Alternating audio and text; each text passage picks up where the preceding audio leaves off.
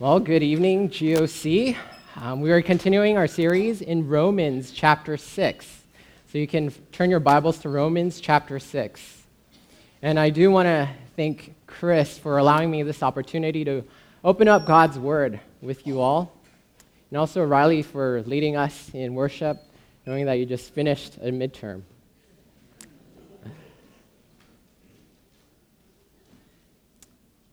Now, I want to begin with a question.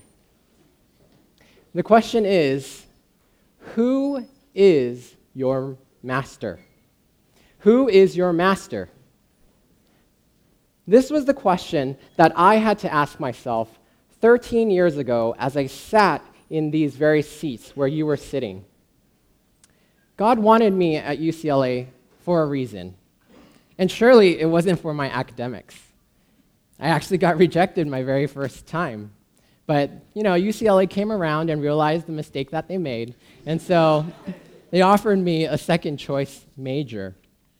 But the real reason I would say that God wanted me here at UCLA was for me to answer this question. Who was my master? For 18 years of my life, the answer was loud and clear. It was sin. Sin was my master, and I was its slave. Whenever sin beckoned to me, I would bow the knee down in obedience to its desires. Sin had reigned in my life, and sin was my king, and I was its servant. In Romans 1, Paul goes through a long list of different types of sins. I've compiled a shorter list for you. Let me read it to you. Sexual immorality, greed, envy, deceit, gossip, haters of God, arrogance, disobedience to parents, untrustworthiness, unloving, and being unmerciful. Perhaps some of these might describe your sins, or perhaps all of them. For me, it was, yes, all of these and much more. But there was one particular sin that mastered my life. In junior high, like many of you, you had to take a sex ed class. And although it was meant to be informative, it actually grew my curiosity and plunged me into all kinds of sexual sins. And as I grew older, other influences started to pour fuel onto my fiery desires. And I found myself seeking after other forms of immorality. My mind was consumed by it. It affected how I controlled my time and my scheduling after school. And it even fueled my first dating relationship with secrecy and deception. I'll spare you all the details, but the point is this. My life was dominated by sexual immorality. Who was my master? Sin. Despite all that, I started going to church. And can you guess for what reason? It was a girl. And even though I had ulterior motives, God was using that and working in my life. When I came to UCLA, I came to Grace on campus here and attended Grace Church and joined a small group. And just like we do in small groups, in the beginning, we would share our testimonies. And my testimony went basically like this. Hi, my name is Stanley, and I'm a Christian because I go to church. That was it. But by God's grace, I continued to stay in small group. And God, through my small group leader and in our small group, we started to learn about who I was as a sinner, deserving hell and death. We also studied about who Jesus Christ is as the Son of God and what he did to die on the cross for my sins and resurrected from the dead to conquer death and sin. But as I was taking all of this in, I kept on nodding my head. Whatever my small group leader would say, yeah, oh yeah, that makes sense. Yeah, I agree. But in actuality, my life didn't reflect what I was learning, what the Bible was saying. And it wasn't until a few months later that God had graciously used a fellow geoseer to confront my life of sin. He showed me that during that confrontation, I realized that I had never repented. I had never repented of my sins. Even though I was in GOC, I did all the GOC things, my life was ruled by sin. But there was that question again. Who is my master? Shortly after that confrontation, God had taught me all of the things that we learned at church, at GOC, and small group. It just began to sink in. And just like a light bulb turned on, God, by His grace, showed me what I needed to do and who I needed to trust. Sin no longer became my master, and Jesus Christ was my master. It was all of grace that God had saved me. And it wasn't anything that I did that could save me. So let me ask you the same question. Who is your master? When you examine your life, do you see that sin is master over you? Or is Christ your master? If sin is your master, no matter how hard you try or how good of a life you lead, you will never be able to break the chains of sin. It is only by God's grace that He would break those bonds of sin for you. And it is by grace that He would give you faith to believe in Christ.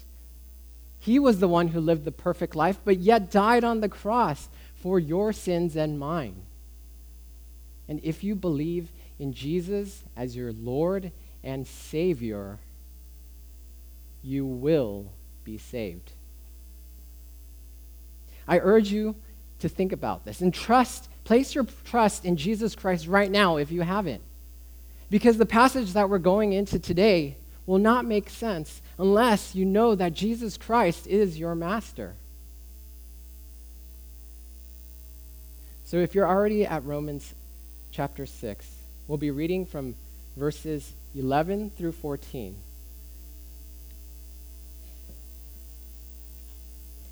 Verse 11. Even so, consider yourselves to be dead to sin, but alive to God in Christ Jesus. Therefore, do not let sin reign in your mortal body so that you obey its lusts.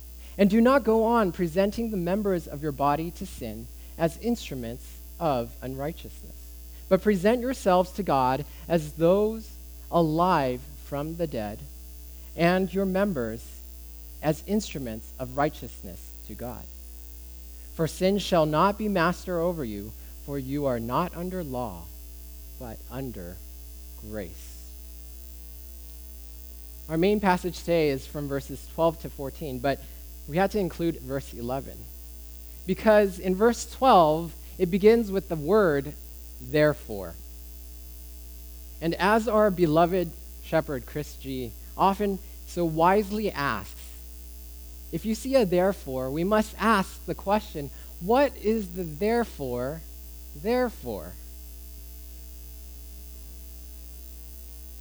And it's therefore because last week Jesse taught us from verses 1 through 11 3 truths about who we are as believers in Christ. That we were first dead, but now we were made alive, and we are free. And as a result of these truths, Paul gave us the imperative, the very first imperative beginning in verse 11, which says, even so, consider yourselves to be dead to sin, but alive to God in Christ.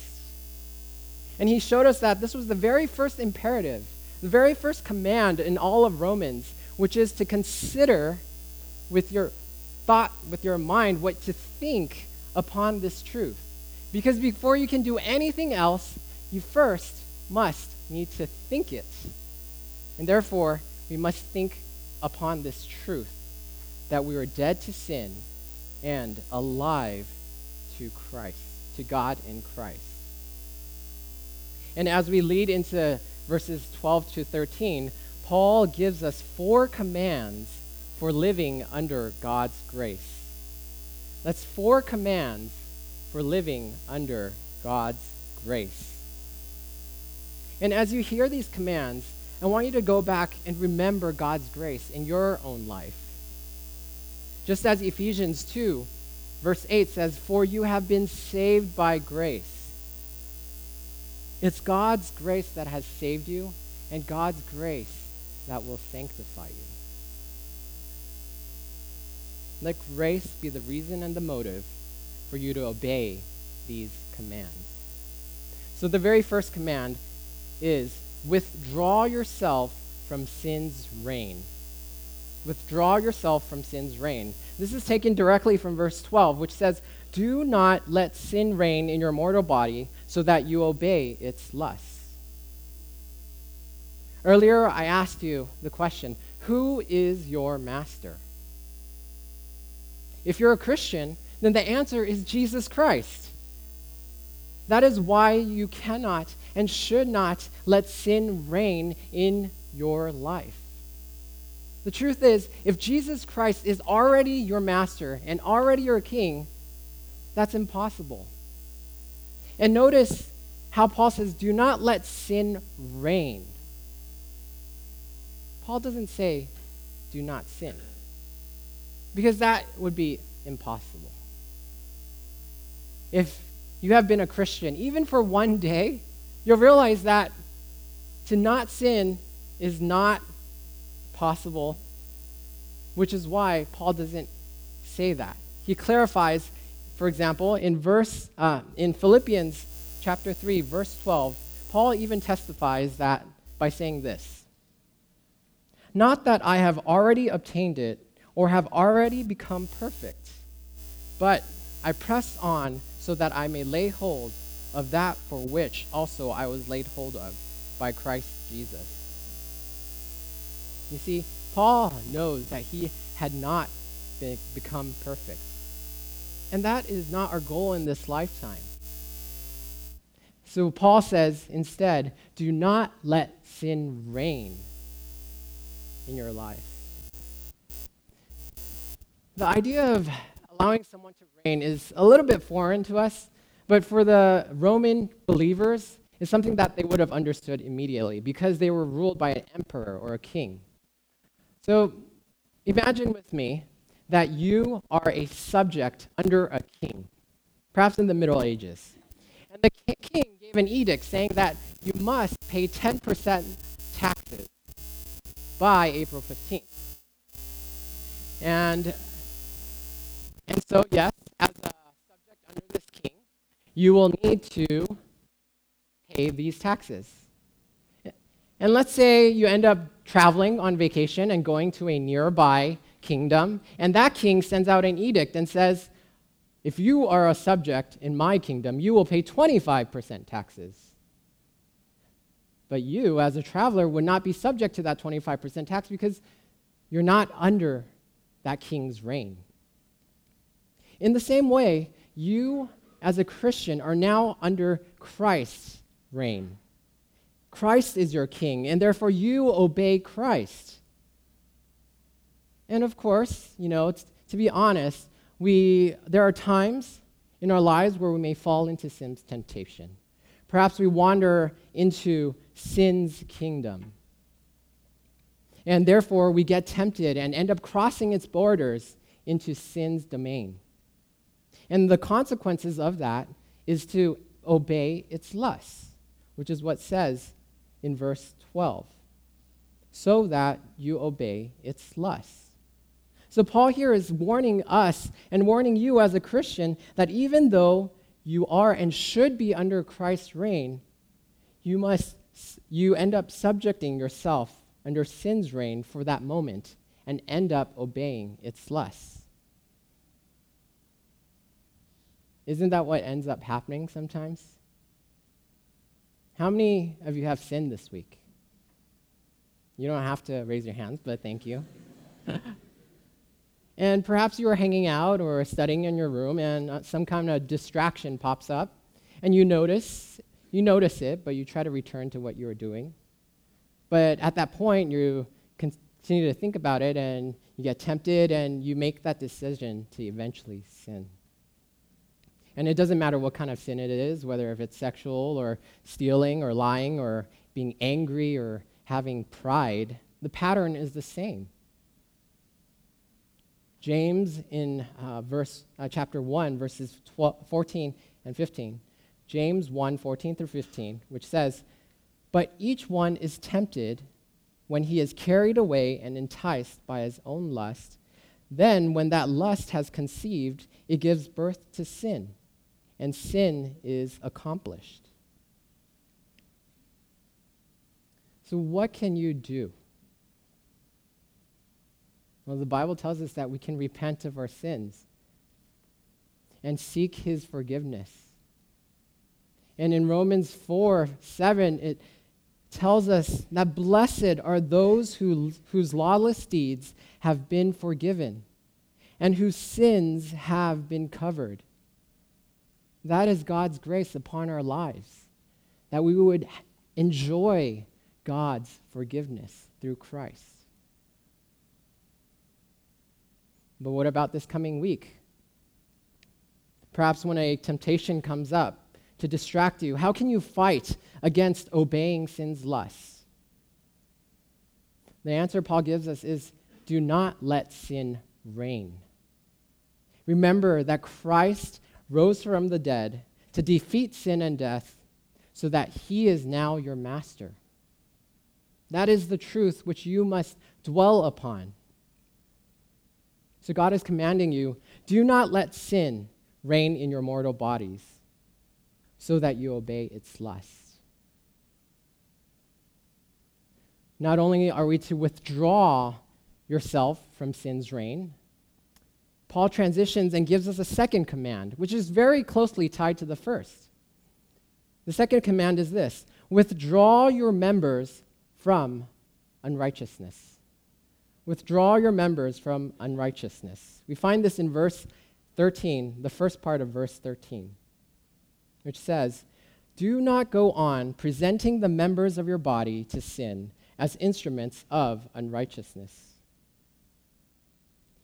Paul and the Lord is prohibiting us from presenting yourself to sin. Now, to present something is to present a formal offering, like you would an offering on an altar. Now, would you take a sacrifice and sacrifice it on the altar of sin?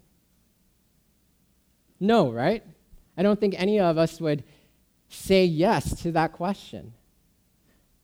But isn't that exactly what we do when we present the members of our bodies to sin? Paul reemphasizes the first command by giving this illustration, this visual illustration of the members of our body. So let's take that illustration and think about it. We can use our eyes to lust, to covet, to cheat. We can use our hands to steal or hit or make rude gestures. And we can use our tongues to lie, to slander, to gossip, to belittle others and cause strife. These are just a few examples that we would use our members and present them to unrighteousness. But the bigger picture isn't necessarily about just using your members as an illustration, but to really remember not to present yourself in any respect, in any aspect, to sin. In 1 Corinthians 6:19, it says this: "Your body is a temple of the Holy Spirit who is in you, whom you have from God, and that you are not your own. Paul tells us that our body is the temple of the Holy Spirit, which means we ought to keep it holy. In addition, Paul also says that we are not to present yourself as instruments of unrighteousness. Now, the word instrument here means like a tool, like you would use a tool, a shovel or an axe or a hoe. And as it also could mean weapon, like a sword or a spear. In other words, your life, your members, can be used as an instrument or weapon of unrighteousness. Your life can be used as an instrument or a weapon for sin and lustful desires. I don't know if you guys watch the news or follow the news, but there is a great debate in America regarding guns. I'm not here lobbying for anything, just to assure you, but merely using this as an illustration to make a point. Because the debate is that many people say that guns are good or that guns are bad. But depending on which side of the fence you are on, each group has a compelling argument. For those who hate guns, argue that guns are bad because they are used to hurt or kill people. For example, December 2015, in San Bernardino, California, just 2 hours away, a husband and wife duo crashed a Christmas party, killing 14 innocent civilians and injuring 22 others. Or November 2017, First Baptist Church of Sutherland Springs, Texas. A gunman, Devin Kelly, entered the church and killed 26 congregants, including women and children, and injuring 20 others. With examples like these, gun control advocates demand that guns must be banned. As you can see from this example, guns were used as a weapon for evil and great destruction. Would you pick up a gun and use it for evil? No, I don't think you would. But in the same way, why would you use the members of your body for sin?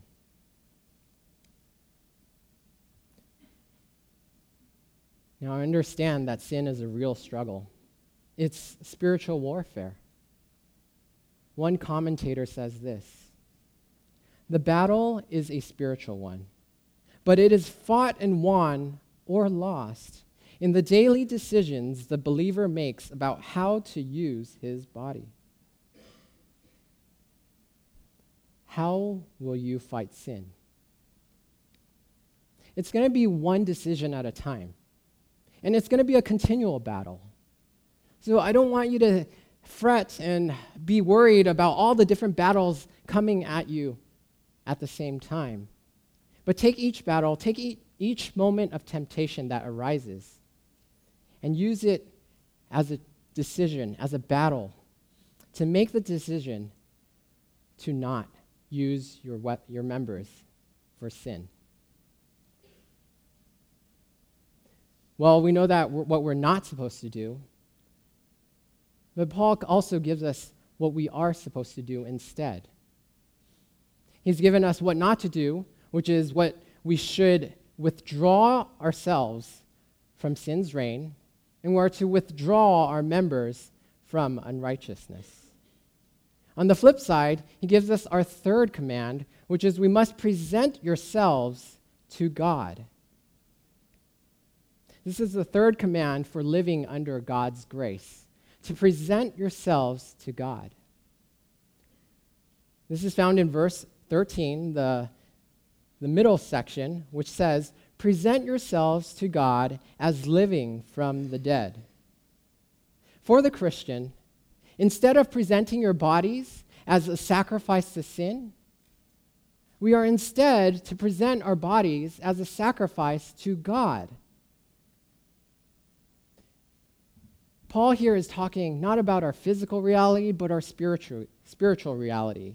Because in a few chapters later, in Romans 12, verse 1, he says this, that we are to present your bodies as a living and holy sacrifice, acceptable to God, which is your spiritual service of worship. Here, Paul is telling us that we are a living and holy sacrifice, that we are to present our bodies, present ourselves to God in this way, in a holy manner, in a sanctified manner. We have been separated from sin, and now we have become righteous in God, in Christ, just as he declared to us in verse 11. That even so, consider yourselves to be dead to sin, but alive to God in Christ Jesus.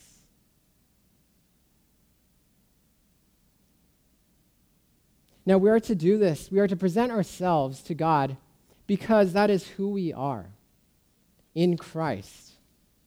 For example, if I were to go to LAX at the airport and I wanted to pass through security, I would need to present my passport.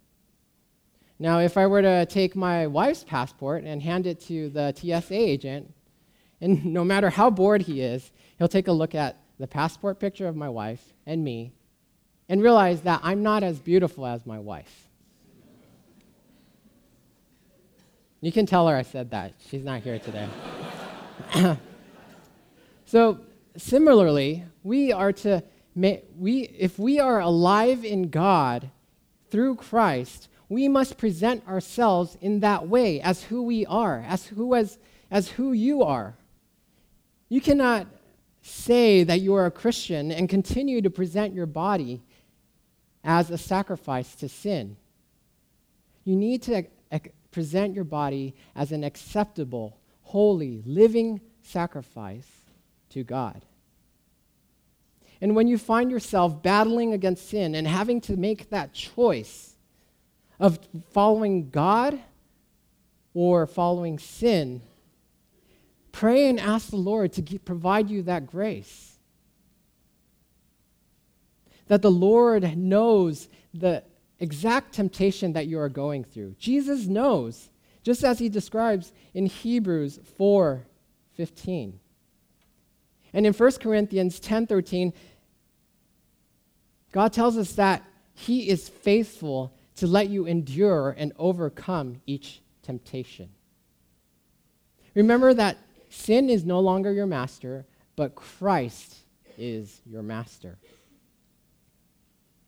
Remember that you are not to present yourselves as members or instruments to sin, but present yourselves to God.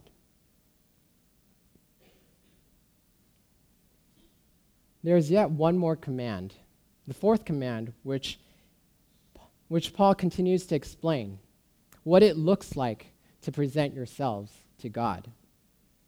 The fourth command for living under God's grace is to present your members to righteousness. This is found in the last part of verse 13, which says, present your members as instruments of righteousness to God. Now, before going further, I want to explain a little bit and clarify what the righteousness is meant here. Because we're not talking about the righteousness of justification or the righteousness of salvation, because as believers, we have already placed our faith in Christ, which saves us. We have already been justified by grace through faith in Christ. In Romans 4, verse 3, it says, Abraham believed God, and it was credited to him as righteousness. And that belief was his righteousness. So the righteousness that we're talking about here now is the righteousness of sanctification. Pastor John MacArthur defines sanctification as this. It is a gradual and ongoing transformation of a believer's nature, where the Holy Spirit progressively works practical righteousness in the believer. So when we present our members as instruments of righteousness to God, the deeds that we do does not give us more credit or more merit before God, but instead it is the righteousness of sanctification, which is also told to us in Romans 6, verse 19. If you just go down a few verses later, it says, when we present our members as slaves to righteousness, it results in our sanctification. And again, in verse 22, Paul tells us that our sanctification is our benefit. So that's what we're talking about here. Earlier, I had given you an example of anti-guns in the anti-gun debate. Now, there's also the other side.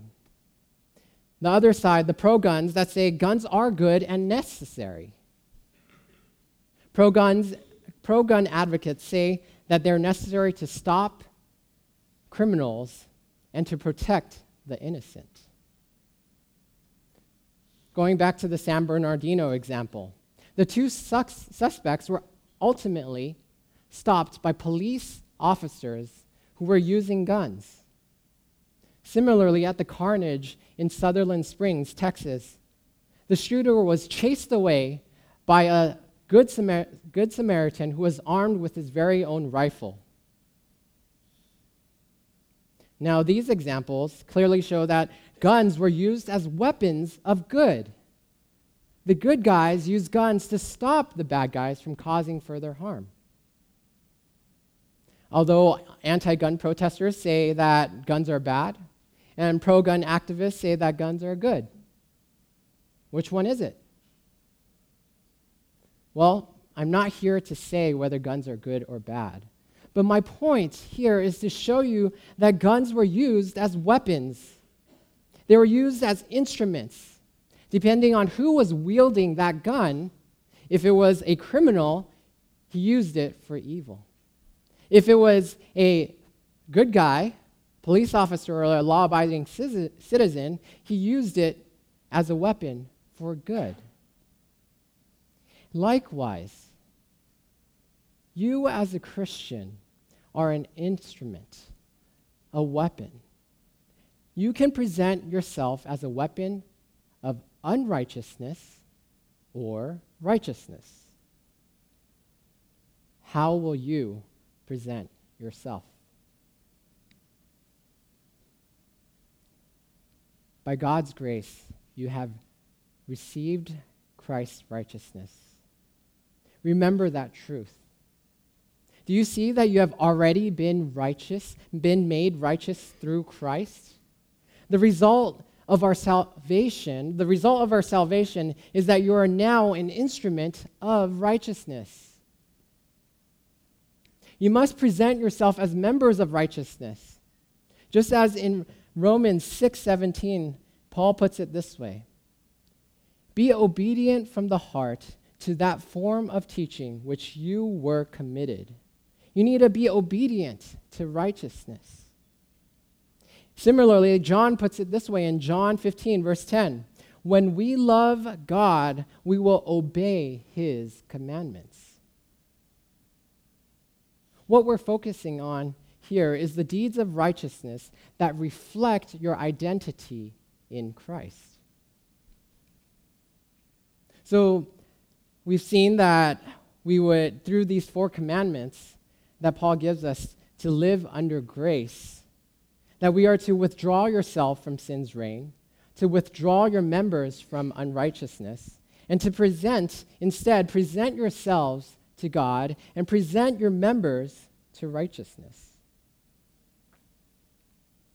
What does that look like for you guys?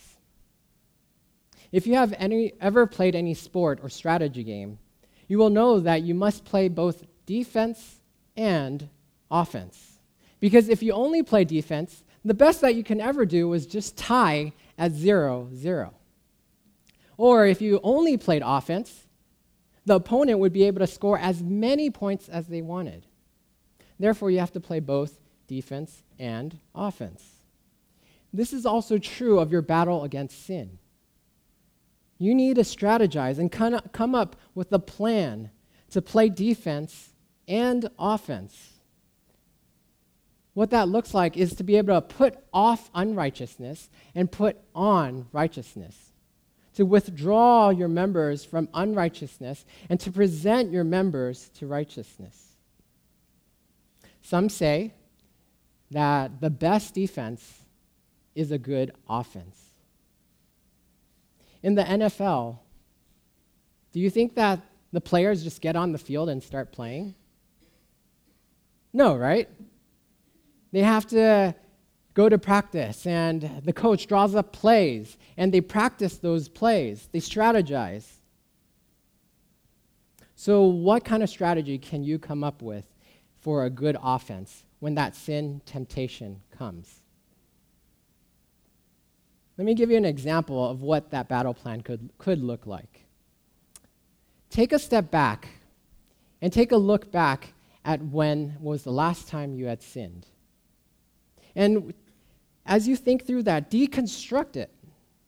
And what I mean by that is to start asking questions. Just like a team, after they play a game, they would review the videos to see what they could have done differently, what they could have done better, and come up with a better plan or strategy. So how, when you look back and deconstruct your circumstances of making that decision of how you sinned, ask these questions of who was there, or maybe who wasn't there, and what was it that you were doing? When did this happen? Where were you? Why did you do it? And how did you do it? And as you think through this, deconstruct it layer by layer, find out what was the trigger, and don't place yourself in those circumstances. Are you a type of person that goes by your feelings, perhaps based off of your impulse or your desires or your emotion or your wants at that moment? Or are you perhaps someone who thinks more, who plans and perhaps rationalizes through sin? And do you consider the consequences? Perhaps having a pros and cons list. And if that is the case, instead of thinking about the temptation and the sin, think about truth. The truth that we have learned today, or even when Paul says in Philippians 4:8, that whatever is true, honorable, right, pure, lovely, of good repute, excellent, praiseworthy, dwell upon these things. Think about truth. Think about these things that would help you in your battle against sin. In addition, Paul gives us throughout the book of Romans, he tells the believers very many different practical ways that they can use their bodies for righteousness. And I've summarized a short list for you. You can find this as you read through Romans as well. We must love one another and give preference to one another. Devote yourselves to prayer. Serve the Lord. Contribute to the needs of the saints. Practice hospitality. Bless others. Be humble. Make peace with others. Forgive others. And obey government authorities. Perhaps you are thinking about some other ways, even in your own life right now. Within GOC, I can offer you a few opportunities. Earlier, we made the announcement of small groups. I encourage you to be a part of a small group, to have accountability and for your spiritual growth. We have many ministries as well, in outreach or in care team or A-team. Fisherman team is looking for people to go out and share the gospel with. There's tabling team that are looking for people to help serve at the table and flyer. There are large groups on Friday nights or dorm Bible studies. And these are just a few ways that you can present your members to righteousness. And as you think about more and more opportunities to serve, you will realize that there are so many different ways that you can serve the Lord. And the thing is, when you are serving God and presenting yourselves to righteousness, you would have no time to present yourself to sin. Because you can't be doing both at the same time. You're either doing one or the other.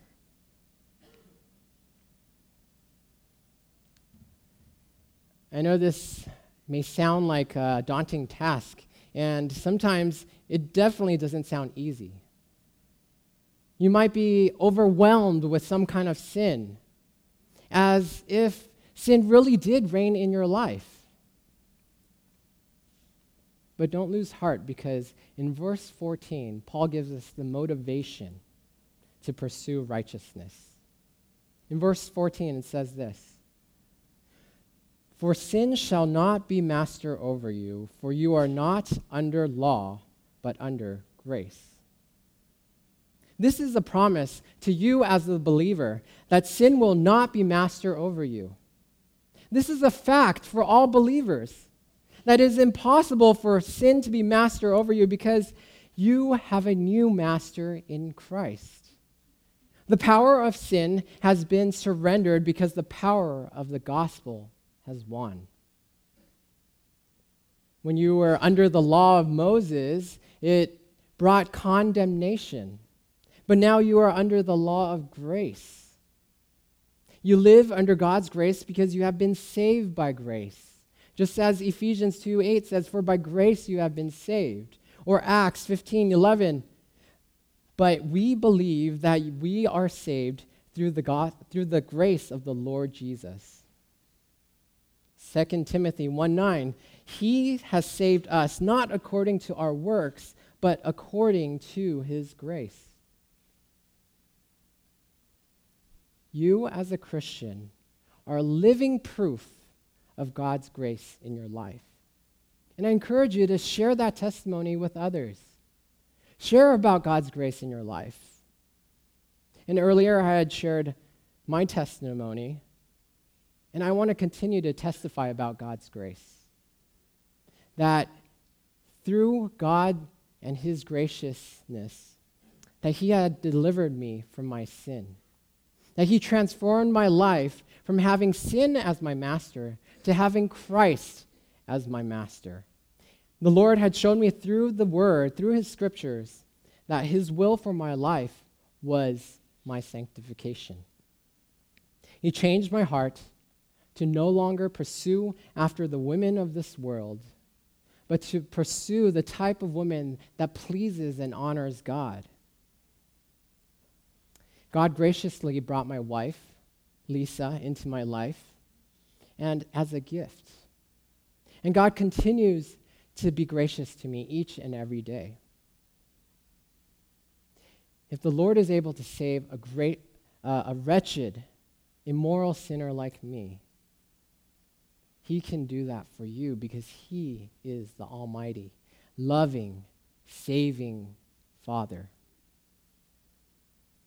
In our home, we have a plaque that quotes Joshua 24:15, and it says this: "As for me and my house, we will serve the Lord." Who will you serve?